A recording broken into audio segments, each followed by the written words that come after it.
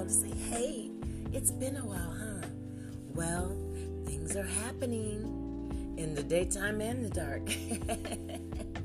I just want to make sure that you stay tuned, because even though I've loved every minute of this whole podcast thing, the whole Sweetladyt Tidbits After Dark and Tidbits Sweetladyt, it's been amazing. Your support has been amazing too.